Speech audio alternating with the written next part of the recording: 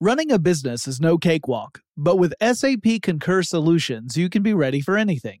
You can manage travel, expenses, and AP all on one platform that's packed with AI and best practices, and that delivers it all through an easy, clear, I can't believe how simple that is experience. So, while not much can be done about that guy who never fails to burn the microwave popcorn and stink up the entire office, with SAP Concur, you can easily handle almost anything else. Take control of your business finances today at Concur.com. That's CONCUR.com. When you think about the future, what kind of technology do you envision? Whatever the future holds, artificial intelligence will undoubtedly be at the heart of it all. Join Graham Class as he hosts Season 2 of Technically Speaking, an Intel podcast, and hear from the minds transforming healthcare, retail, entertainment, personal computing, and more with the help of AI. Tune in every other Tuesday and explore the latest technology that's changing our world today and creating a more accessible tomorrow. Listen to Technically Speaking, an Intel podcast on the iHeartRadio app, Apple Podcasts, or wherever you get your podcasts. If your business needs a new application, then developers will have to write code, a lot of code. If an application needs to be modernized, then you'll need time, resources, and caffeine. If that sounds daunting, then you need watsonx Code Assistant, AI designed to multiply developer productivity so you can generate code quickly. Let's create a more modern foundation for business with watsonx Code Assistant. Learn more at ibm.com/code assistant. IBM. Let's create. What's up, this your boy Lil Duval, and check out my podcast, Conversations with Unc, on the Black Effect Podcast Network. Each and every Tuesday, Conversations with Unc podcast feature casuals and in-depth talk about ebbs and flows of life and the pursuit of happiness. Unlike my work on stage, I tap into a more serious and sensitive side to give life advice and simply offer words of encouragement, yet remind folks to never forget to laugh. Every Tuesday, listen to Conversations with Unc, hosted by Lil Duval on the Black Effect Podcast Network, iHeartRadio app, or wherever you get your podcasts. Presented by AT&T. Connecting changes everything. Welcome to Tech Stuff, a production from iHeartRadio. Hey there, and welcome to Tech Stuff. I'm your host, Jonathan Strickland. I'm an executive producer with iHeartRadio, and I love all things tech. It is time, once again, my friends, for a Tech Stuff Classic episode. This episode published October 7th, 2013. I call it The Prodigy Story. Yeah, we're going to talk about online service providers, y'all. So let's sit back and listen to this classic episode. Ages ago, Chris and I did an episode about online service providers, but this time we want to specifically look at Prodigy, partly because it was one of the earliest, in fact, depending upon whom you ask, the earliest online service provider. Now, online service providers are different from internet service providers. Right. So, I'm going to blow your minds out there, kids. So you youngins out there was a time when we did not all have access to the internet. It was a terrifying time. Dinosaurs roamed the earth. Occasionally you would go camping and an enormous guy in a hockey mask would chase you around. The 80s were tough, y'all. I actually do remember that time dimly. I mean, I was, not necessarily eating all solid food yet, and I could barely read, but I do in fact recall a time before the internet. Well, I grew up in that time, and I bear the scars to this day. Also, I don't read that much currently. But at any rate, no, we're talking about a time where the computer revolution had really taken hold. The personal computers had already become a rising trend. It still was kind of a rarity to find someone who owned a personal computer. It wasn't like there were PCs everywhere. Certainly not, no. But they were certainly getting very popular in the mid-'80s. And more people were adopting them as the price was becoming more affordable for the average, household. Oh, rather than for hobbyists only. Right. So those bleeding edge technology adopters who somehow have the jobs that allow them to indulge their obsession with technology, they had already gone through the first wave, and now it was trickling down to everybody else. Oh, right. We're talking about the kind of the 286 sort of days is when Prodigy started picking up. So during those times, your computers the early computers were really, especially for personal computers, were just self-contained devices, right? It was whatever software you had to run on that machine, and that was pretty much it. Which you would put on the machine with fancy 5.25-inch floppy disks. Yeah. You wouldn't necessarily even have a hard drive. You might just run it directly from the disk. So in other words, once that disk was popped out, that was it. You didn't have anything, that program on anymore. Yeah, right. you just had your basic operating system, although you might not even call it that. Anyway, eventually you start seeing things like modems where you could do things like connect to a local bulletin board system, or BBS. This was usually something that was hyper-local, as in something that might be run in the same city that you live in. Because in order to connect to most BBSs, you had to dial a specific number, and usually it was a local number. A local number, yeah, because you could dial into a BBS that's run in a state, 20 states away. But long distance charges at the time were also such that it would have been incredibly cost prohibitive. Yeah, any kid who experimented with connecting to BBSs might find out rapidly from his parents or her parents that it was not the best idea to do that without parental agreement beforehand, because you could rack up huge bills. I mean, this is the era where long distance charges were a real thing. I know that a lot of people today that's not something they even think about, because in most cases you don't have a long distance charge anymore. About once a month I marvel at the incredible present and the fact that I can call people all over the country without worrying about, we've talked for 5 minutes, this is going to cost me $20 or whatever. And they have not said anything of value. So at any rate, at this time, that was pretty much it. And then there became this idea of the online service provider, a way for companies to create services that would open up brand new opportunities for consumers. And it was before the internet had rolled out to being something that the general public could access. Sure, but people were looking for a way to provide service to A, consumers who wanted to communicate, and B, to companies who wanted to sell more stuff. Give companies an outlet to sell more stuff. Right. So this was the idea. Like, instead of the internet, think of the internet, it's the network of networks, right? It's all these different computers that are connected together, and lots of different types of communication goes across the internet, from email to file transfers to web traffic. All of that stuff is going on across the internet. An online service provider is more like a very small network. It's not a network of networks. It is a network in which you use your computer to dial into a host computer, and the host computer serves up all the information on it that it has. So in other words, instead of having access to everything in the world, you just have access to whatever the host computer has on it. And online service providers did this in different ways. So let's talk specifically about Prodigy. To talk about how it came to be, you have to look back at 1984.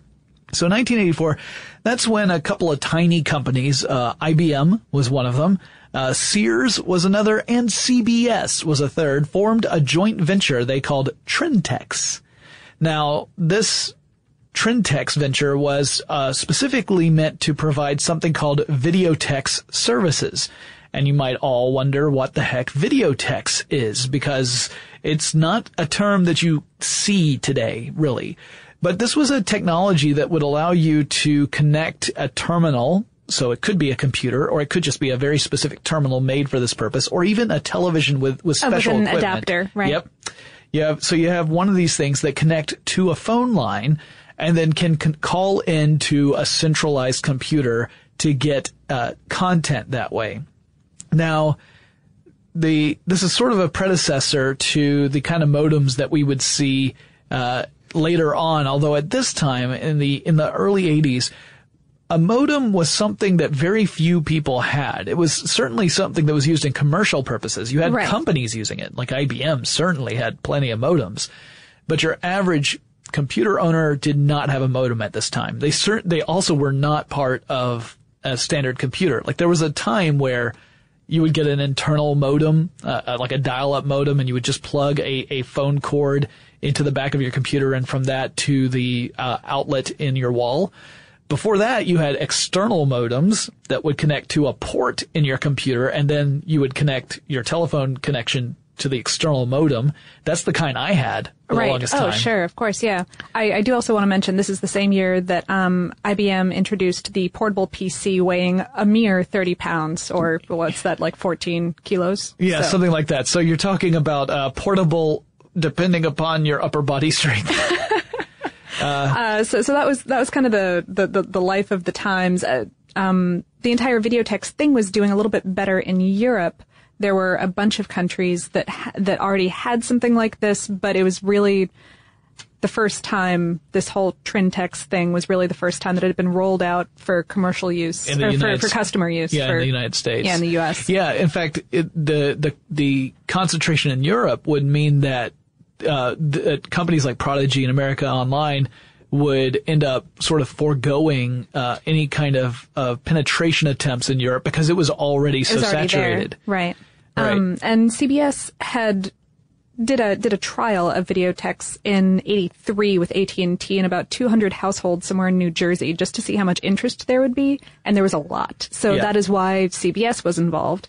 Sears was, if you're saying, why was Sears and Roebuck involved in this internet venture? It's because Sears had the complex billing system and the customer base, like the mail order customer base. Sure, yeah. The Sears catalog is like a legacy when it comes to retail. Not only that, but Sears itself has had a long history in being involved in electronics. In fact, for a while, if you wanted to buy a computer, that you would either go to a very specialized computer store or you would go to a Sears and would buy your computer there. Yeah. And IBM, actually in contemporary literature, people were talking about IBM being the most surprising company of the three, which doesn't make any sense to me, but their reasoning behind calling it that was that they had been really only hardware with a tiny bit of software involved up until then, and so now they're trying to create an infrastructure that would essentially be a lot of software. But so 1984, this partnership is founded, but it wasn't all smooth sailing. They did some pilot testing, and in general, it just looked like it wasn't really catching on. It might have been ahead of its time in the United States, or it may have just been the execution that didn't match people's expectations. At any rate, it didn't get adopted as quickly as all three parties were hoping, and one of those three parties, CBS, decided to say, "See you later, alligators," and drop out of the partnership. Yeah, that was in '86. Did you say? Yeah, and so then in '88. Sears and IBM decided to stick with it. Yeah, they doubled down. Yeah. They invested $450 million in startup. Yeah, so that was in '88. So if we adjust for inflation, that's what?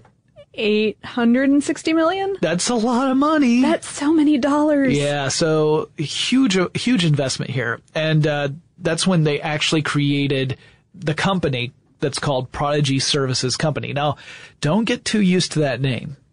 Because one of the things we can talk about with Prodigy, and we will talk about, is the fact that their name changes every few years. Yeah, it usually retains the term Prodigy. Right. That's about it. But that's it. Yeah. So 1988, Prodigy Services Company is formed to oversee the Trintex technology. And by June of 1988, the entire project changed its name to Prodigy. So that means they no longer talked about Trintex. Trintex was a thing of the past. It was now rolled into Prodigy. And that launched in '88. And it became the world's first consumer-based online service provider. Now, at the time, IBM had made an estimate. They looked at all the households in the United States, and they estimated how many households out there would have computers that would actually be sophisticated enough to run the Prodigy software. And when I say sophisticated enough, it's not that the Prodigy software was this mind-bending, amazing-looking software. It was a visual interface, which was a new thing. Yeah, it was a huge improvement over local BBSs that were all text-based, right? Mm-hmm, right. So there were graphics involved, but they were very simple graphics. And we'll try to. In fact, Lauren found a great commercial just before the podcast that she shared with us. So we'll try and put that up on the Facebook page. Absolutely. And link it to Twitter as well, so that you guys can see what Prodigy looked like when it launched, because the commercial actually comes from this era. Yeah, but in '88, 386 machines were just coming out.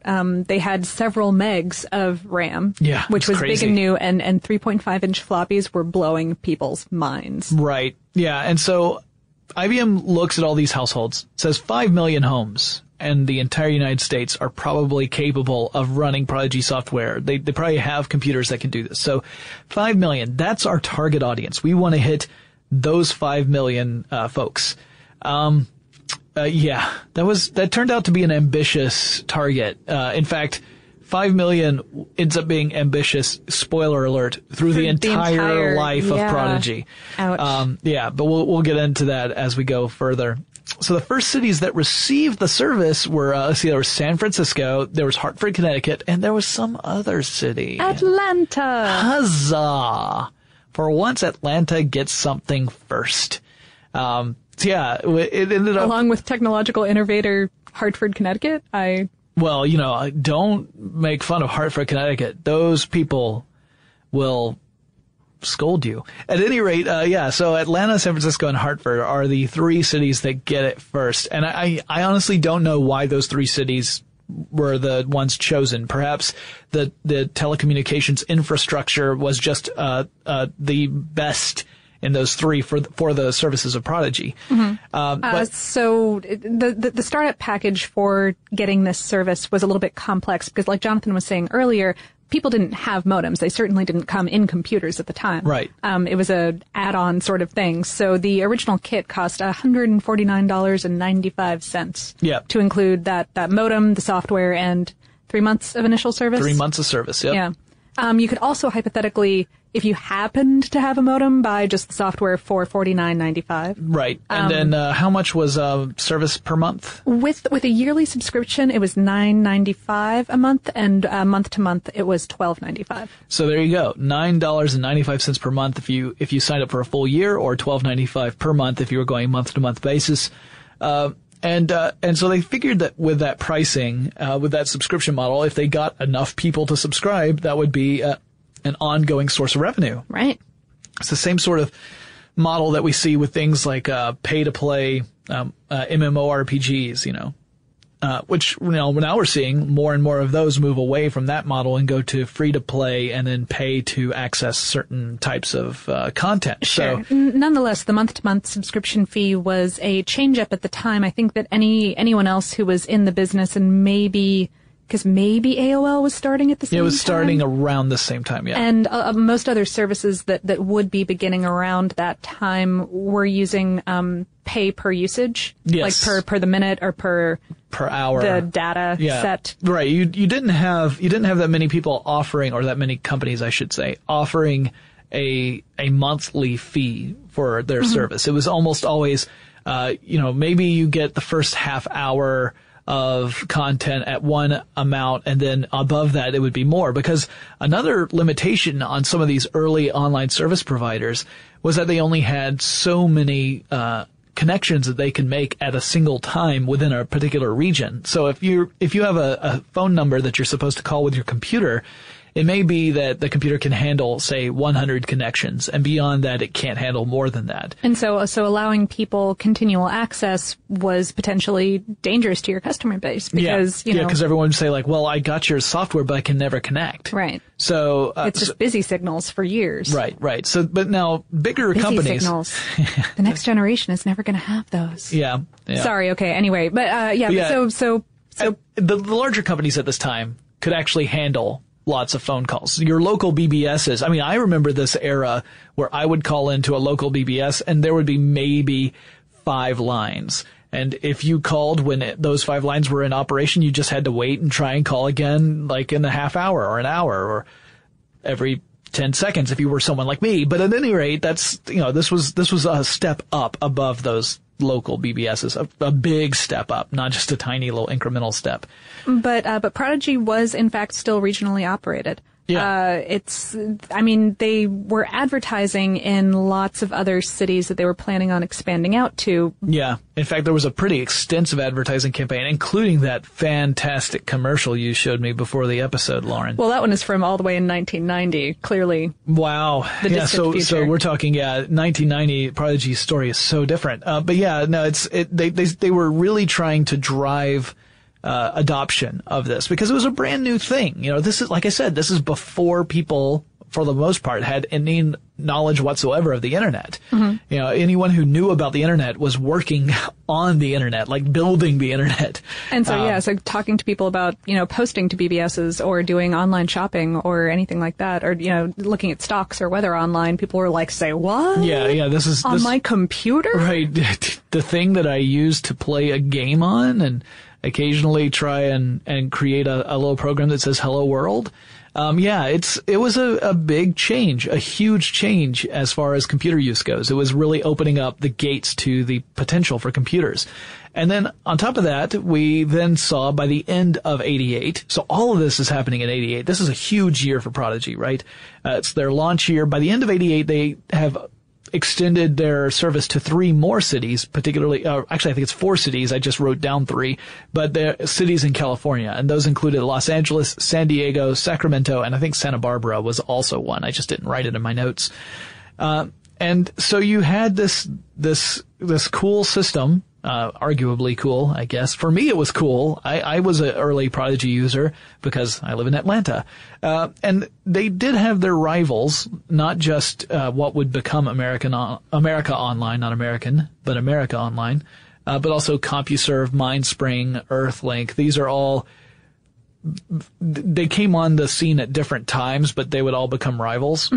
Now, the way this would work, generally speaking, is that when you would use your computer to call into whatever computer was in charge of your region, that computer could then serve up all the information that was available on it. And we'll talk more about the kind of services that Prodigy offered toward the end of the podcast, but this also includes, you know, pretty basic stuff like news items, financial stuff, bulletin boards where you can actually leave messages and retrieve messages. There was even an email, although originally that email would only allow you to send messages to other people on the Prodigy service. Right. And you could get all that information. But although early ads talked about it being updated throughout the day, originally the way these services worked is that the regional computer would connect back to headquarters. To a master computer once a day. Once a day. Yeah, once every 24 hours they would get new content. So then that way when you log on the next day, you would get new news articles, new financial reports, that kind of thing. But it would stay like that all day long. It wouldn't get updated throughout the day. Because, again, these were all regional computers that were only intermittently connecting with a master computer. It wasn't like a truly integrated network at this point. So this was definitely a different kind of approach than what we see today. By 89, the estimate that IBM had made had increased. No longer did they think that there were 5 million homes out there that could run Prodigy software. Now they believed there were 9 million homes. So that shows that the adoption of the personal computer, and not just personal computers, but more sophisticated personal computers, was on the rise. Right. This still is before the true explosion in personal computers. I mean, there was a time, I think we even mentioned it in one of our podcasts, where Bill Gates had kind of projected out how many computers he thought were going to be adopted, and it turned out it was like a 70% fewer than what actually happened. Yeah, no one could predict it. The actual number of Prodigy customers at the time was 65,000. Yeah, so they're aiming for a customer base that they have estimated to be 9 million people, and they land 65,000. That is brutal. I mean, that's such a tiny percentage. And then Prodigy launched in New York City, but it only had partial coverage in the city. They had 13 markets in New York City.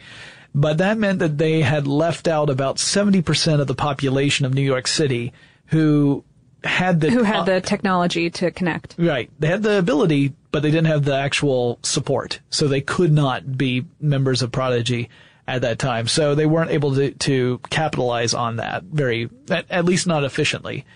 However, by 1990, Prodigy did become available across the United States. I believe 1990 is when I got Prodigy, up near Cleveland-ish. Yeah. See, I was already living not in Atlanta, but close enough to Atlanta where I got the support. And by the end of that year, their numbers had exploded almost tenfold, really. We're talking from 65,000 to 635,000. So, but now granted, they managed to go nationwide now. So now You're talking about the entire U.S., not just these little regions that they had been hitting previously. but still only 635,000, and that put him in second place. The first place provider was CompuServe, which we could also do an episode about CompuServe at some point. But CompuServe would eventually be acquired from H&R Block, which owned them at the time. Yeah, they were the owners at the time. The new owners would be America Online. And of course, America Online ends up being the big daddy of the online service providers, and probably made, I would argue that it made the most effective transition from online service provider to internet service provider. Right. The two things are different. Yeah, I've seen estimates, by the way, that about 25 million households now held computers. Wow. So yeah, huge numbers that are jumping up here, right? We went from 5 million to 9 million and 9 million to 25 million. So, and you might be wondering, like, how is this even happening? This is Moore's Law in play, right? Moore's Law is not just about how computers get twice as powerful every 2 years or so. It's also about how, because the processes get more sophisticated over time, the technology itself decreases in price and cost. So more people can afford it. So not only are they becoming more powerful, they're becoming more affordable. So you're seeing higher adoption rates. This in particular was a giant boom time. Yeah. Yeah, this is, and you know, this is also 10 years before we see the .com bubble. And, so this is right when just the promise of the computer age was really becoming realized, and still before the internet is a common household term. Right, sure. You know, we don't see the World Wide Web even start to emerge until 92, and we're just in 1990 right now. Yeah, I mean, big news for Prodigy that year was they added an encyclopedia and a Zaggett's Guide. Yeah. Yeah, and it's interesting also that even though we're seeing this explosion at this time of adoption, the analysts were looking at it and saying, well, you know, you've got more subscribers, but you spent so much money setting up this company, perhaps as much as $1 billion by this time, that it's going to take you years for you to become profitable. To even break even. And right? I love how in my notes, I don't know what I was thinking in my notes, but I said a dramatic increase in survivors. So apparently I had some sort of horror movie going on in my brain. I meant customers. You are going to go be a zombie on stage. That is true. That is true. Maybe that's where your brain was. I do have to be a zombie in approximately 4 hours. So. Are you allowed to be a zombie on Talk Like a Pirate Day? Is that, I mean, legally? Well, we're only recording on Talk Like a Pirate Day, and I promised Lauren that I was not going to torture her on Talk Like a Pirate Day, particularly since by the time this publishes, Talk Like a Pirate Day will be long in the past. So you guys are going to be spared both the zombie and the pirate. At any rate, the survivors would still not end up giving enough money, generating enough revenue for the company to be profitable for several years. Hey guys, Jonathan from 2020 here, interrupting the classic episode because it is time for us to take a quick break. Running a business is no cakewalk. There is a ton to keep track of. Employees to keep happy, spending to control, travel to plan, and on top of it all, nobody knows exactly what the future holds. Your finance team always has to be ready to change. But with SAP Concur Solutions, you can be ready for anything. You can manage travel, expenses, and AP all on one platform that's packed with AI and best practices, and that delivers it all through an easy, clear, I can't believe how simple that is experience. And you can finally say goodbye to the costly mistakes and risks that come from manual work and spreadsheets. So, while not much can be done about that guy who never fails to burn the microwave popcorn and stink up the entire office, with SAP Concur, you can easily handle almost anything else. Take control of your business finances today at Concur.com. That's CONCUR.com. AI might be the most important new computer technology ever. It's storming every industry, and literally billions of dollars are being invested. So buckle up. The problem is that AI needs a lot of speed and processing power. So how do you compete without costs spiraling out of control? It's time to upgrade to the next generation of the cloud. Oracle Cloud Infrastructure, or OCI. OCI is a single platform for your infrastructure, database, application development, and AI needs. OCI has 4 to 8 times the bandwidth of other clouds, offers one consistent price instead of variable regional pricing. And of course, nobody does data better than Oracle. So now you can train your AI models at twice the speed and less than half the cost of other clouds. If you want to do more and spend less like Uber, 8x8, and Databricks Mosaic, take a free test drive of OCI at oracle.com/strategic. That's oracle.com/strategic. oracle.com/strategic. Thinking of popping the question? Diamonds Direct has an offer you can't miss. This month only, buy a natural diamond engagement ring of 1 carat plus and receive a free natural 1 carat diamond tennis bracelet valued at $2,000. Imagine giving her the ring of her dreams and her wedding gift all at once. No one provides education, selection, and value like Diamonds Direct. Your chance to get a free tennis bracelet from your friends at Diamonds Direct won't last long. Details at diamondsdirect.com. Snag a Job is where America goes to hire, with the deepest talent pool in hourly hiring. With access to over 6 million active hourly workers, Snag a Job is the all-in-one solution for hiring high-quality employees who can cover all your needs. On demand, temp to hire, part-time or full-time. You name the position. Warehouse worker, retail associate, grocery store clerk, fitness trainer, baker, stylist, bellhop, podcast producer. Yeah, Snag a Job's got a worker for that. With our easy-to-use platform, you're able to seamlessly post and fill available positions quickly with a dedicated customer support team to provide all the help you need along the way. Kind of nice knowing you have a talent pool like that in your own backyard, right? Snag a Job is the partner you need to keep your business running smoothly. So visit snagajob.com or text SNAG to 242424 to talk to an expert. Snagajob.com, where America goes to hire.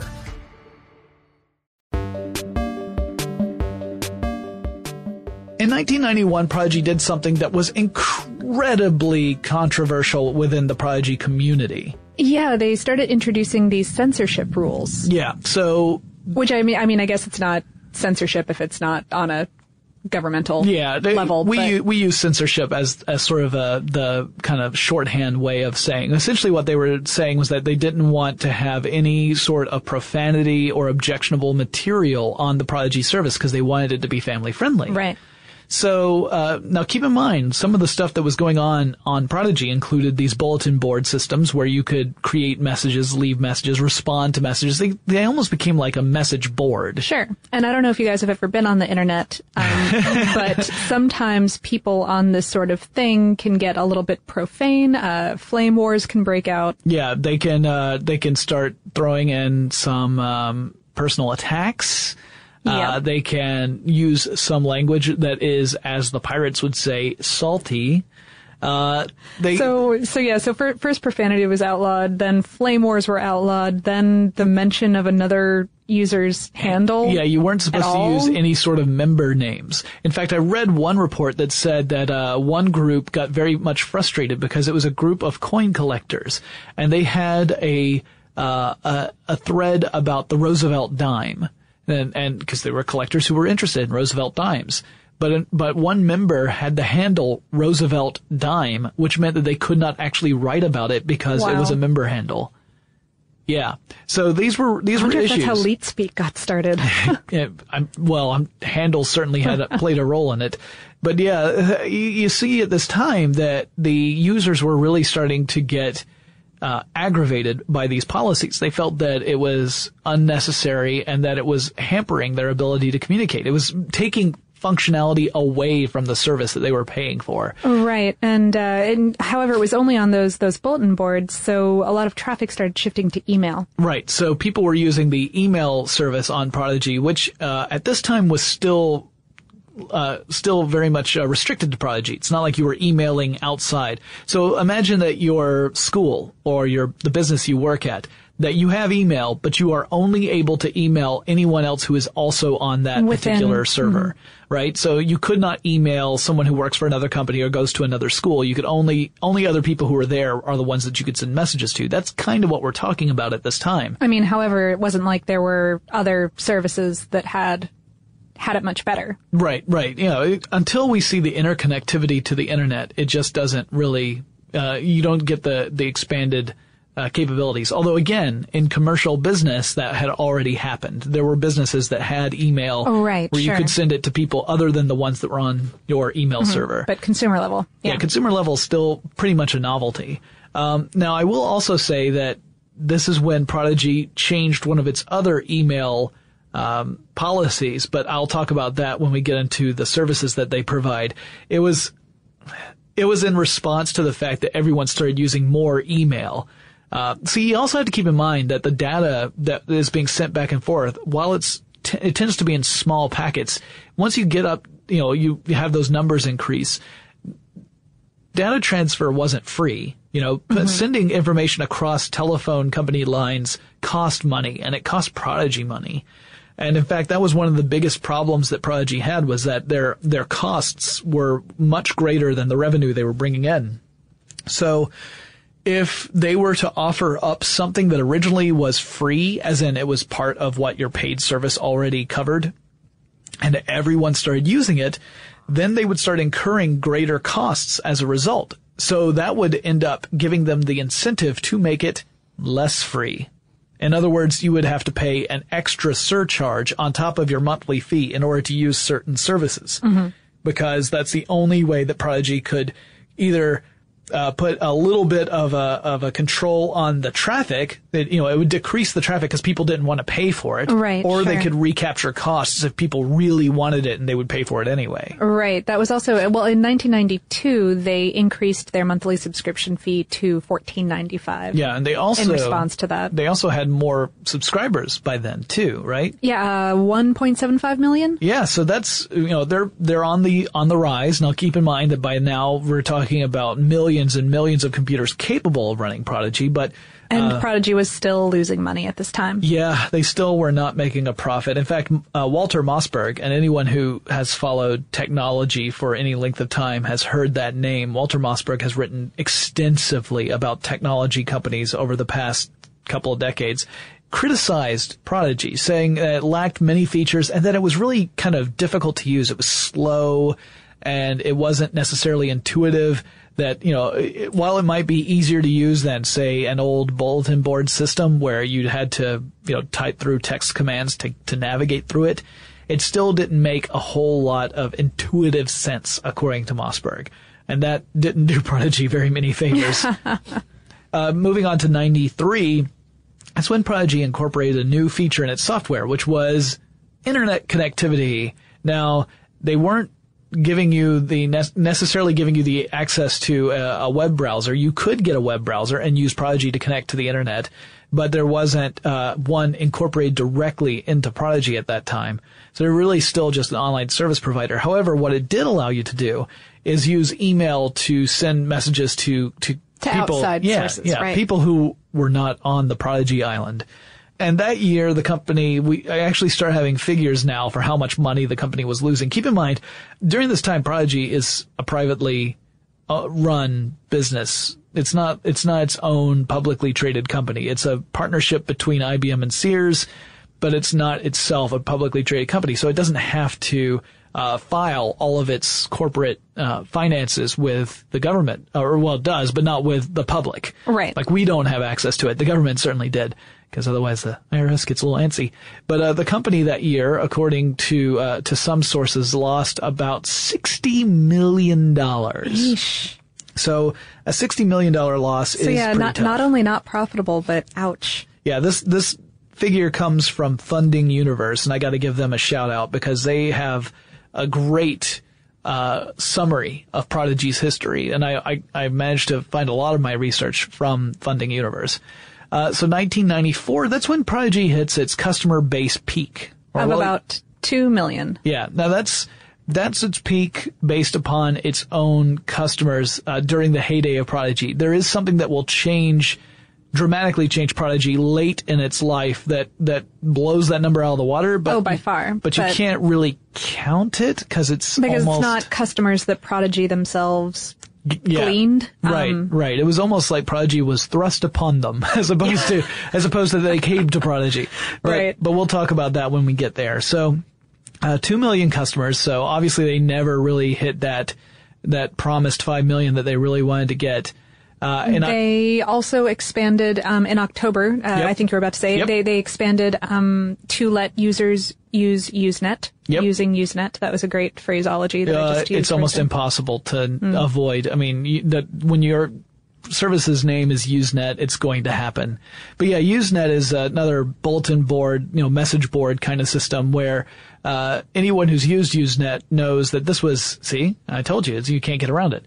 Anyone who has taken advantage of Usenet services knows that this is some place where people would share lots of different things, files, pictures, information about different topics. A lot of message boards that you will find on the internet really had their origin back in the Usenet days. Right. And you could find pretty much any interest you can imagine, there was a Usenet dedicated to it. There was a thread dedicated to it. Thinking back, it reminds me a little bit of like Reddit these days. Yeah, right. Yeah, it's just like the idea that somewhere someone has made a web page about the thing you're thinking of. Sure. The example I will give is I remember when I was working for a consulting firm years ago, I decided or one of the consultants I was working with wanted in a particular presentation to have a picture of a whammy. You know what a whammy is? No more whammies, no more whammies. So there's a game show in the 80s called Press Your Luck, maybe early 90s, called Press Your Luck.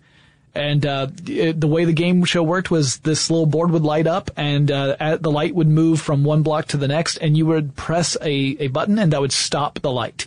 And it would either land on a great prize or something called a whammy. And if you got too many whammies, you were out of the game. So she wanted a picture of a whammy, and I thought, surely someone, keep in mind, this is in the 90s when I'm saying this, so surely someone's made a web page about whammies, and I did a search, and sure enough, I found 5. Wow.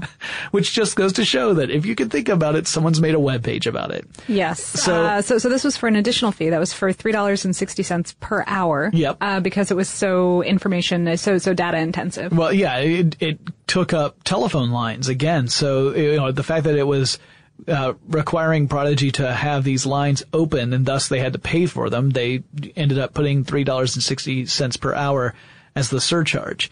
They also introduced chat rooms that year, and they introduced them free of charge. Which, as it turns out, was a terrible idea. Yeah, from a business perspective, it was a terrible idea, because from a customer perspective, it was a brilliant idea. Oh, of course. And now I can communicate with people in real time, in chat rooms, with lots of other people, all at the same time. But for Prodigy, there were 2 big problems. Oh, that's also really data intensive. Yeah. And also, people will say the darndest things when they get together. And so the telecommunications charges went through the roof, and the content was something that Prodigy could not control. They couldn't censor that the way they could the bulletin board messages or the other services. In fact, there was a time where there was even a rumor that they were looking at emails, although they never were, but the rumor broke out that they were. Sure. So they ended up shutting down the chat rooms eventually because of the rising cost of operating them and the fact that they could not be certain that people would behave themselves in the chat rooms, according to Prodigy's idea of how people should behave themselves. The company that year lost $52 million. So although it lost a lot of money, it was less money than it lost the year before. Yay! I guess. That brings us up to 95, right? So 95. That's when rock and roll found Prodigy. The former head of VH1, or one of the former heads of VH1, Edward Bennett, who had really turned the company around. Yeah, had really turned VH1 from a struggling channel into a success. Mm-hmm. I'm sure pop-up video must have been one of those things that was just came out of that era. He joined Prodigy as the new CEO. Yep, and that same year they launched a web browser, Prodigy branded web browser. So you would go into your Prodigy account, and then you could access the World Wide Web. And in 95, it was still pretty much a Wild West kind of territory, although it was certainly getting larger adoption by then. The customers also could they now accounted for about, let's see, I think there's 1 million of them. Mm-hmm. So the numbers had actually dropped. Fewer than before. Yep. But the company claimed that it was on track to becoming profitable. Right. Which it had been claiming for the past 10 years. Right. But they're saying, no, we really mean it. Now we are on the road to becoming a profitable business. They lost $34.6 million in that year, but then again, still way less than the previous 2 years. Right. Half of, a half couple from years 2 years ago. Yeah. So they're losing less money year over year, which means that in a way you could say they're on the road to being profitable, assuming they can continue that trend. However, in 1996, IBM and Sears basically bailed. Yeah, they said, you know what, guys? It's been fun, but it's also been holy heck on our wallets. Right, because, I mean, they, definitely over $1 billion in investment spent at that point. And loss in revenue. The fact that they were losing money year over year meant that $1 billion was just a starting point. Right. They had to keep the company afloat during these years too. Mm-hmm. So they wound up selling Prodigy Services Company to a company called International Wireless Incorporated. The new management team was still led by Edward Bennett. Yep. But yeah, they had some, they cleared some house. In order to get it ready for the sale, I think that they dropped 17% of their workforce. Yeah. It was one of those strategies that companies sometimes use in order to make them look better than how they're operating. They lower operating costs. Sure. One way to lower operating costs is get rid of some of those pesky salaries. Yeah. I mean, either way, the sale was for $78.2 million, which is embarrassing. Yeah, when you look at over $1 billion in investments over the years, plus however much was needed to keep the company afloat, selling it for $78.2 million is really cutting your losses. Whether or not that's the biggest dump as far as it goes, no, there are other ones that are even worse. I mean, you can argue like things like MySpace and there are other properties that had really dramatic investments and then a huge drop off, but it's definitely up there. So, the new strategy that the company has is to really kind of branch out, to still offer the online service provider services that it had. So in other words, this would still be something that you would log into and you would have your curated content. Mm-hmm. And you could then also access some internet, functionality. That was packaged under the name Prodigy Classic. Right. Or you could actually use Prodigy as an internet service provider. And this would be the company that would give you the access to the internet so you could browse the internet, send email, all the kind of stuff that we do all the time. And that service had an interesting name. So you had Prodigy Classic, and then the internet service provider branch was called Prodigy Internet.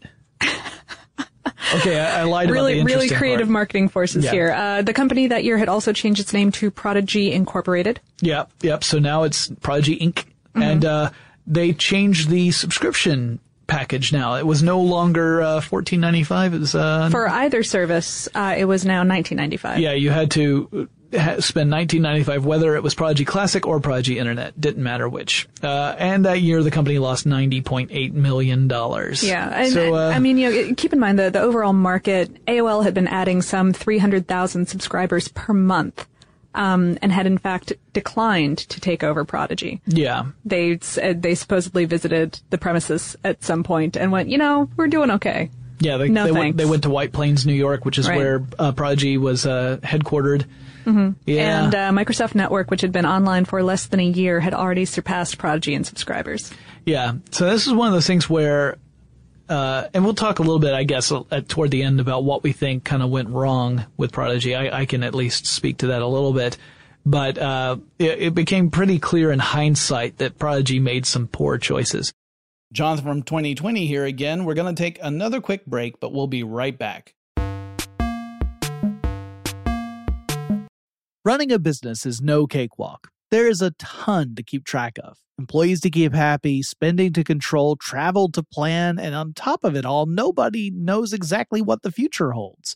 Your finance team always has to be ready to change. But with SAP Concur Solutions, you can be ready for anything. You can manage travel, expenses, and AP all on one platform that's packed with AI and best practices, and that delivers it all through an easy, clear, I can't believe how simple that is experience. And you can finally say goodbye to the costly mistakes and risks that come from manual work and spreadsheets. So, while not much can be done about that guy who never fails to burn the microwave popcorn and stink up the entire office, with SAP Concur, you can easily handle almost anything else.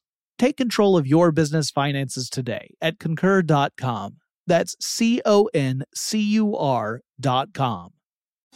Thinking of popping the question? Diamonds Direct has an offer you can't miss. This month only, buy a natural diamond engagement ring of 1 carat plus and receive a free natural 1 carat diamond tennis bracelet valued at $2,000. Imagine giving her the ring of her dreams and her wedding gift all at once. No one provides education, selection, and value like Diamonds Direct. Your chance to get a free tennis bracelet from your friends at Diamonds Direct won't last long. Details at diamondsdirect.com.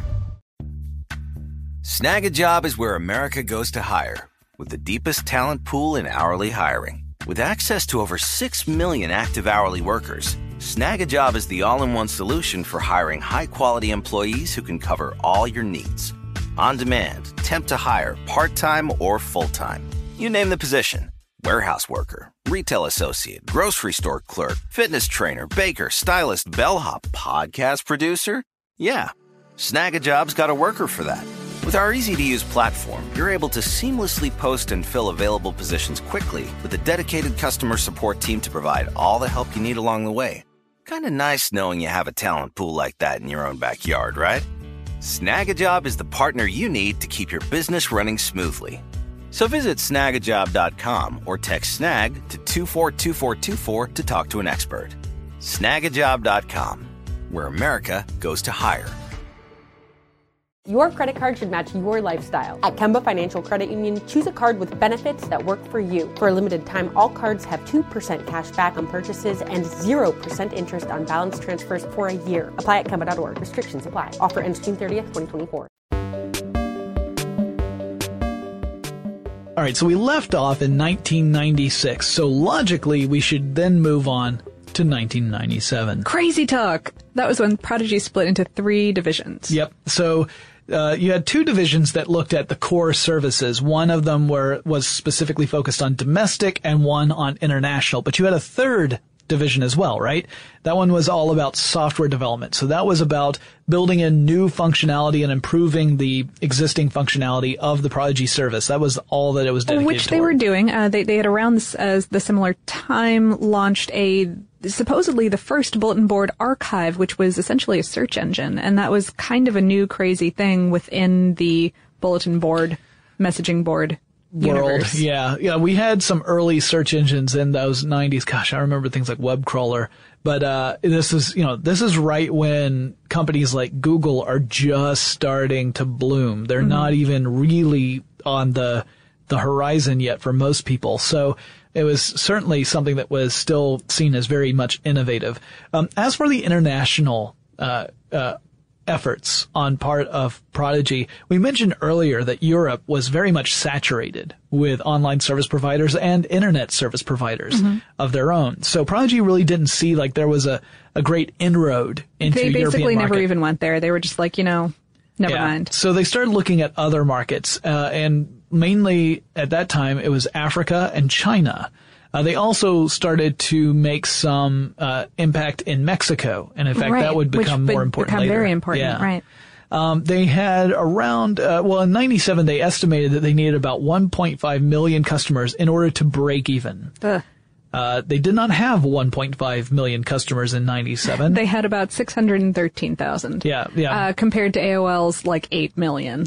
Right. And that 613,000, they actually had more customers than that, but 613,000 were the billable customers. That's right. Because, they might have joined the service, but they were in that free period, so they weren't being billed for that. Actually, that was the year that FTC, the Federal Trade Commission, charged Prodigy, CompuServe, and AOL with all having made unclear free trial offers that didn't sufficiently warn their customers about being automatically billed at the end of the trial period. Excellent. I actually saw that lawsuit. Like, I had the information up on my page. I felt like I didn't have enough time to read it, so I'm glad you did. Because I was like, there's something legal happened in 97. Moving on. So how much money did the company lose in 1997? $132.78 million. Wow. So keep in mind, just a few years earlier, it was back in 1995 when they thought that they were on the road to profitability. That's when they lost $34 million back in 95. And then just 2 years later, they lose $132 million, almost $133 million.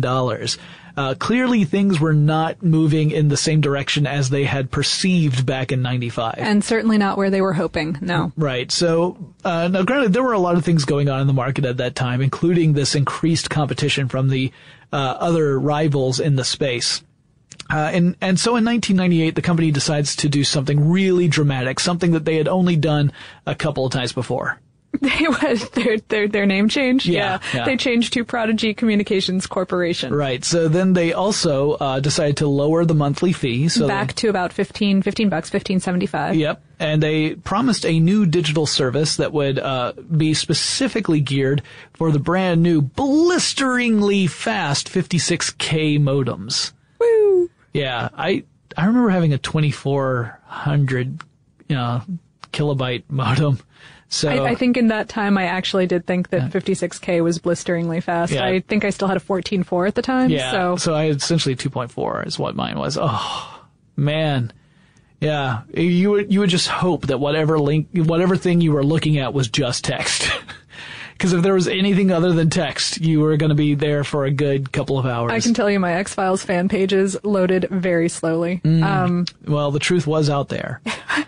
So the new service was supposed to be much faster. The 56K optimized service was supposed to be faster and have more rich content than the older services. Now remember we said that the older services had graphics, but these graphics were akin to what you might see in an old clip art folder, right? Right. They weren't like realistic pictures or anything along those lines. And when you see the commercial, you'll understand what I mean, because that Beefeater, it's pretty gorgeous. Yeah. My favorite thing is the reaction of the old man when he sees the page load up about England, and it's a little cartoon of a Beefeater, and he's like, wow! How easily we were impressed back in those days. It's like, like pixel art on the level of that like Diesel Sweeties makes fun of these days. So, right. Yeah. So, at this time, the company was still maintaining two different services, Prodigy Classic and Prodigy Internet. And combined, those two services had 830,000 customers, only 671,000 of which were considered billable customers. So the company lost money yet again, but less than they had the year previous. Less than half, only 0.08 million, yeah, sorry. Yeah, that's tiny compared to the 132. So yeah, good. At least it was a reverse in the trend, because they had been losing more and more money each year. Yes. So the next year they launched an IPO. Because why wouldn't you? Well, if you've been losing money year over year, and I think that was one of those desperate bids to avoid bankruptcy kind of IPOs. Right. I mean, because there's two kinds of IPOs. There's the kind that you're like, wow, we're so excited, and we think that everyone's going to give us even more money to do these wonderful things. And there's, oh crap, I need my car. Yeah. Don't take my car. Please put money in us, because we promise we are going to be much more profitable very, very soon. We promise we're going to sell it to a sucker very, very soon. Exactly. That may also be the case. Like we'll only be publicly tradable shortly, and then we'll endure a hostile takeover, which will actually be just a takeover, because we'll be like, please take over. Yes. But they raised about $160 million out of that. Yeah. So they did raise money. The stock's share price originally was $15. From what I understand, according to Funding Universe, the highest point of the stock price in 1999 ended up being about $50 per share. But that was a time where the investment companies were very much excited about technology companies. Right. 99. We're talking about, this is also. That was another big boom time. Yeah, this is the cusp. This is while the .com bubble is inflating, right? So 99, this is when we were all believing that the internet was going to be the way everyone was going to do business from that point forward. That the brick and mortar stores were going to die out almost immediately. This is how everything's going to work. We just have to make sure that we've got the business plan in place that makes it all magically happen. And I apologize for this age reference, Jonathan, but this was right before I graduated from high school, and I'd been married for 2 years. And it was right about that time that all of my friends were going like, we are going to make our fortunes doing this internet thing. Yeah. So obviously that's one of those, if you're a company that offers access to this magical world called the internet, you're in a good position. So they did do pretty well with that IPO and the subsequent year of investment. but not so well that they were actually able to generate a lot of revenue from this. They would eventually, by the end of 99, lose $80.49 million. So again, it's gone up since the last time. But they also would undergo kind of a change as well, because with this IPO, it allowed a company called Carso Global Telecom S.A. de CV, it's a Mexican company, to end up with 60% ownership of Prodigy. So this was one of those companies that ended up investing in Prodigy when they started making those inroads into Mexico. Mm-hmm. And in fact, Prodigy to this day is very important in Mexico, but we'll get into that. So Prodigy launched a bilingual ISP service in the United States. And also entered a joint venture into Mexico's largest ISP, which was called Telmex. Yep. And at that time, the company also went ahead and sold off its African assets, those regional areas in Africa that it had been supporting for only $2.81 million. But later in 1999, Prodigy acquired a company called FlashNet Communications, which was a rival ISP and OSP, for $113 million. That did add 250,000 customers to their base. Yep. So now they've almost artificially added more customers, in a way, because they ended up acquiring all the ones that had belonged to FlashNet. And then Prodigy and SBC Communications Incorporated, which is a telephone company, announced plans for a limited partnership. And that partnership would make Prodigy the exclusive ISP for SBC consumers. So when I said earlier about how 2 million was kind of the peak for Prodigy, this is where the caveat comes in. Because SBC had something like 77 million? 77 million high-speed internet customers, which meant that because this agreement made Prodigy the exclusive provider, it boosted Prodigy's numbers to an insane amount. But that's the thing, is that these were not people who were subscribing directly to Prodigy. Well, they were because they had to, but they were subscribing to SBC. Right. And so it wasn't generating the revenue directly through Prodigy the way, because Prodigy also made money through advertising. They would put ads on their pages, usually one ad per page. So it's not like you would have tons of ads on everything. So they would generate some revenue that way. So that was also, a method of making some money besides just direct subscriptions. Anyway, that was also the year where Prodigy was shut down temporarily, on purpose. Internally, they shut down. They turned off the lights, as some people have said, because there was something going on in 99 that a lot of people just, you've heard the phrase, but you've probably forgotten all about it. That whole Y2K thing. Yeah, back when we thought the world was going to end because all computers had only been programmed to run up through 1999. No one had bothered to, add essentially they had only programmed the date for the year as two digits. Right. So computers would read 99 as 1999, and then everyone thought, wait a minute, what happens when it hits 00 for 2000? Does that mean the computers are just going to assume it's 1900 because it's going to reset to that value? It doesn't understand that there is another year here. And if that happens, how is this going to affect everything else? And so you had people saying, well, you're probably going to have some interruptions in services, but that's about as bad as it's going to be. And then you had the other side of the spectrum where they said, all of the world shall end. The financial markets shall crash. It'll basically be, I know that Fight Club did Fight Club come out that year? I know that Fight Club wasn't a big thing at that point, but like basically the end of Fight Club. I would just say like dogs and cats living together, mass hysteria. Yeah. So that's essentially what we're looking at. In fact, and it was one of those things where even I at the time, I was not working at How Stuff Works at the time, but even I at the time was thinking, where do I want to be when 1999 becomes 2000? And I decided to go to a very flamboyant club in Athens, and it was fabulous. Because I figured if the world is going to end, I want it to end with some amazing music. That's entirely fair. Y2K was also they retired Prodigy Classic that year, and they cited Y2K as one of the reasons, along with other architecture problems, that it was not really a system that was intended to go along with all of these new crazy innovations. Right. So they were really kind like of taking a similar model to America Online, where the Prodigy service would launch you into a portal page where then you could go and do whatever it was you wanted to do. But, they wanted to kind of get away from having to support this legacy system of Prodigy Classic because it was becoming less and less relevant, and it required a diversion of revenue. It required a diversion of assets, I should say. Right, sure. It still affected some 208,000 subscribers, which Prodigy tried to move to their internet service with middling success. Yeah. If you've ever worked with someone who is very much used to a particular type of system and then watched as they tried to navigate a new system, you can see how quickly they can become frustrated and disenchanted. They actually provided a new homepage, like a different port for the Classic customers who were moving to internet that looked more like the original Classic port. To help lessen the ease blow. The transition, yeah. I think about every time anyone upgrades their operating system. Or even when Facebook changes. I mean, the internet riots. Yeah, no.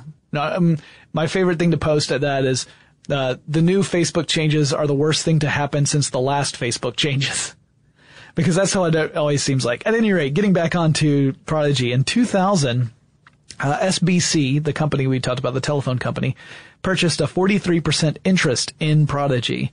And earlier Prodigy had been looking at possibly merging with Earthlink and Mindspring, which would have been a very interesting outcome, because all of these companies had sort of been suffering against the onslaught that was America Online. Mm-hmm.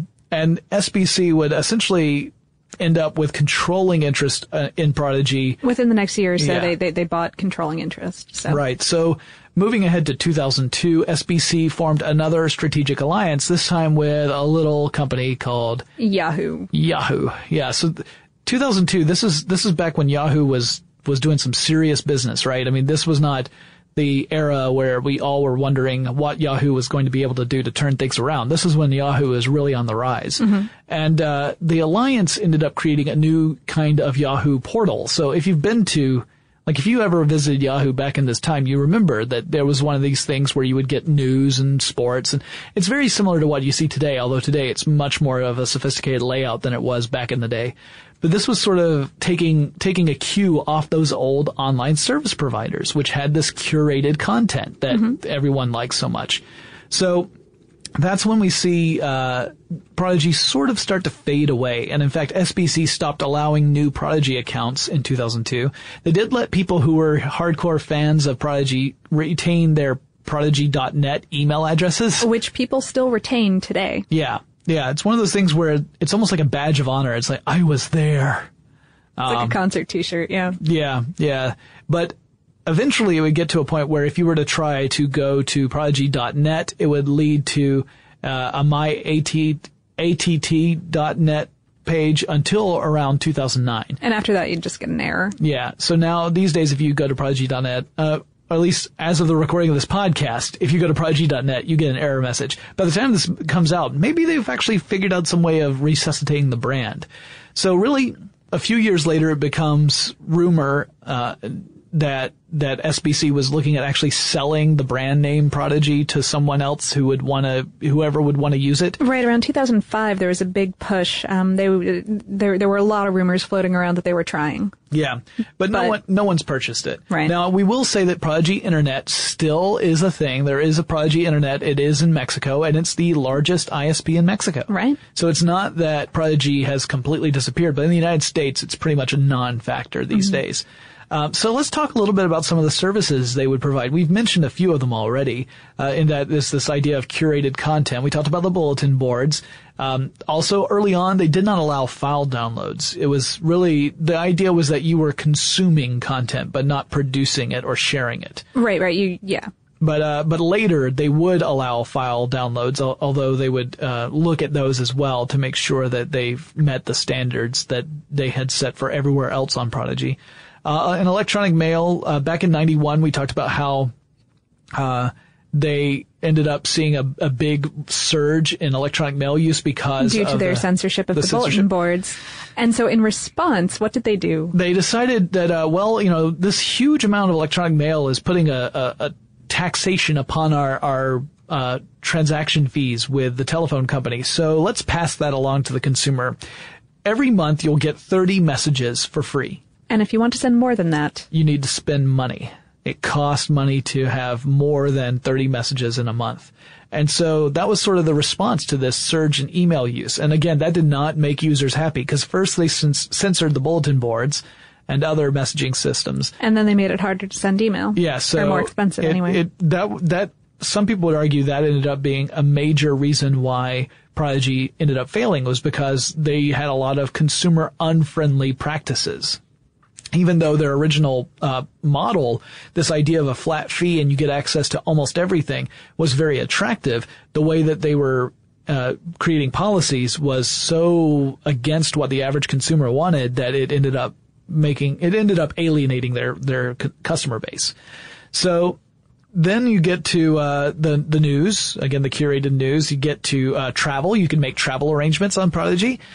They had specific partnership with American Airlines. So you could make a reservation on American Airlines through Prodigy. This, again, before the internet, before we had access to the internet. This is all online service provider stuff. Yeah, it's not like you could just go to AmericanAirlines.com and do whatever you want to do. Yeah, this precedes that. Travelocity did not exist. You could also make hotel and car rental reservations through that same system. Although, keep in mind, again, this is through partnerships that Prodigy had made with specific companies. It's not like you had access to everybody. Oh, right. You wrote in your notes that it was like going to a mall. Like, not every mall is going to have the stores that you want. It's going to be, whatever's there. Exactly. Yeah. So that's just what you deal with. Exactly right. If that store wasn't in that mall, you had to go to a different mall. Well, same sort of thing. If you could not get access to a particular vendor through Prodigy, then that meant that, you have the wrong online service provider for your needs. Mm-hmm. Same thing applies to the shopping, obviously. Sears, clearly, being a founding partner, Sears merchandise had heavy representation in online shopping on Prodigy, and around, more than 40 other direct mail marketing kind of vendors, like any company that would sell. Other places that had large catalog sort of deals. that whole like, we will mail you our stuff, because this is still, this is in a time where that was not the most common method of delivering stuff, right? Usually you would have this retail experience where you go into a store. So direct to customer was something that only a few vendors offered at that point. You could also do banking. The banking was through New York's Manufacturers Hanover Trust Bank. Mm-hmm. So if you weren't with that one, too bad. And stocks. Yep. That was through Donaldson, Lufkin, and Jenrette, which was a Wall Street company that would handle the stock purchases. So you could become a day trader if you wanted to. Early on, they did groceries. They did online groceries, but I think that the price and availability of service was just so... Yeah, there was very low adoption, and also it just costs a lot of money to run that kind of operation. Now, I will say, I never used Prodigy's grocery shopping service, but I've used other online grocery shopping services back when they were more common, like Webvan would be Webvan was the one I used. And I loved it. But it, again, was one of those things where I just could imagine it had to be phenomenally expensive to operate. And unless you have a huge customer base right out of the gate, you're going to be operating at a loss for several years, kind of like Prodigy. And then later on, when it started to do the Prodigy internet services, it began to offer things like curated content online. So you would go to your little online portal, and that's where you'd see things like sports, business news, world news, that kind of stuff, kind of like Yahoo does. Sure. They also did have news writers. They had an editorial team. They had a dedicated editorial staff that worked out of White Plains, New York. So they had editors and writers working specifically to write content just for Prodigy users. Mm-hmm. So it's the same sort of stories you would see in other sources, like if you were to get a newspaper, but it was written specifically for the Prodigy audience. Right. Yeah. And then they also had instant messaging. Like I said, they had chat rooms for a little while. And then they had things like financial tools like portfolio management and personal finance tracking, so you could follow how your finances were doing over time. Like in 1999, when you see all your .com stocks on like a meteoric rise and you think, I am going to be the world's next multi-billionaire. And 2001, when you think, where's my change jar? I want to go to McDonald's. Yeah. I do think that in a lot of ways it was ahead of its time. I think that if Prodigy had come out in that wave that AOL did just a couple of years later, that the technology would have been such that they would have had greater adoption. But some of those I mean, I hate to use the word draconian for an internet service provider, Right. But who reads their bulletin board content and makes sure that, I mean, that's Prodigy. ludicrous to me. Prodigy yeah. does. Right? Yeah, I would say that those decisions were what stood in Prodigy's way from becoming like the dominant OSP. Was that it wasn't that the service they provided was bad. A lot of it was good, but they were not prepared for the initial costs that they incurred as they began. They weren't prepared to endure that for as long as it was necessary for them to build up the customer base. They made decisions that upset customers, including not just the censorship or however you want to word it, not just that policy and not just the policy of charging more for email, but they started to do surcharges on other features as well. So not all features were not free because you're subscribed, but free with subscription. Right. Yeah. Not all of them were free with subscription. Some of them you would have to pay on top of your subscription fee. Yeah. And these were things where people were saying, well, yeah, you bill this as I pay one monthly fee and then I have access to all these amazing things. But in truth, I pay one monthly fee and then I have the opportunity to buy more stuff. All of these services that I kind of want to use and Yeah, so it may very well be that their business plan, perhaps they had just priced themselves too low at the very beginning, and maybe if they had gone with a slightly higher subscription fee at the very beginning, it could have offset some of the costs they incurred when they started offering up these services, and maybe then they could have kept those services free with the subscription. Right. And then it might be a totally different story today. Maybe today we wouldn't be talking about AOL, you know, like we wouldn't say that AOL had become this name that we still know. Maybe we'd be talking about Prodigy. Maybe all of us would be talking about how many CDs we have that we accumulated over the years as Prodigy emailed CD after CD after CD of the basic kit so that you can install it. Yeah, an analyst named Richard Adler, I found this quote in I believe a New York Times piece from 1990, said, "Somebody is going to make a lot of money in this business someday. I just don't know if it's going to be Prodigy." Yeah, and he was right. Yeah. Lots of people made lots of money in this. Oh, it's just of course. that this was unfortunately not the story for that. But I thought it was an interesting one. Lauren and I both use Prodigy, so we're both Prodigy kids. We're both Prodigies, really. I mean, we don't want to toot our own horn or anything. It's just true. So, no false modesty on this show. At any rate, it's an interesting story. And like I said, we'll probably talk about other ones in the future. Maybe we'll have an episode where we talk about CompuServe or maybe one about MindSpring. These are other interesting internet companies and kind of see what formed the basis of how we think of the internet today. Right. And which ones are still around and which ones are just a name that we associate with. A footnote in history. Yeah, time's gone by. Stuff you missed in history class would probably cover these too if they looked at more recent history. There are not a whole lot of online service providers in the days of the Vikings. And that wraps up this classic episode of Tech Stuff. Hope you guys enjoyed it. If you have any suggestions for future topics that I should cover on the show, reach out to me on Twitter or Facebook. The handle at both of those is TechStuffHSW, and I'll talk to you again really soon.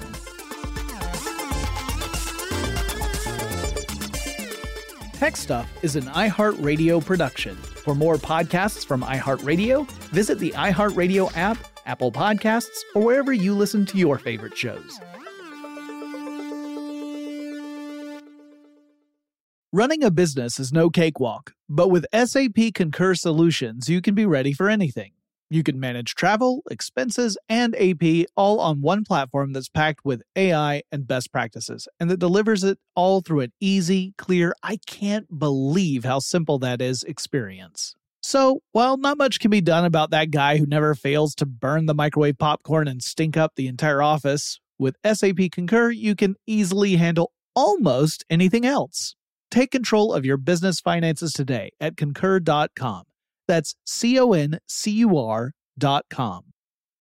Diamonds Direct has done it again. This month only, get ready for an offer you can't resist. Buy a natural diamond engagement ring of 1 carat plus and receive a free natural 1 carat diamond tennis bracelet valued at $2,000. That's right, a stunning diamond tennis bracelet at no extra cost. Imagine giving her the ring of her dreams and her wedding gift all at once. So hurry into Diamonds Direct. Your chance to get a free tennis bracelet will not last long. Details at diamondsdirect.com.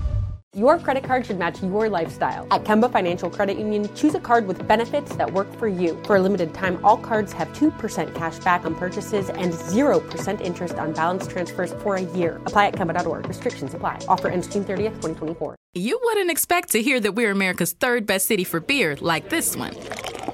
Or home to vibes like this. And this. It might surprise you that we're top 10 for immersive art that's like, whoa. And, not to mention, we have one of the top zoos in the country. So can a city with the country's best pro soccer team, ranking as a top culinary destination in the world, be in your own backyard? Yes, Columbus. Plan your summer at experiencecolumbus.com/summer.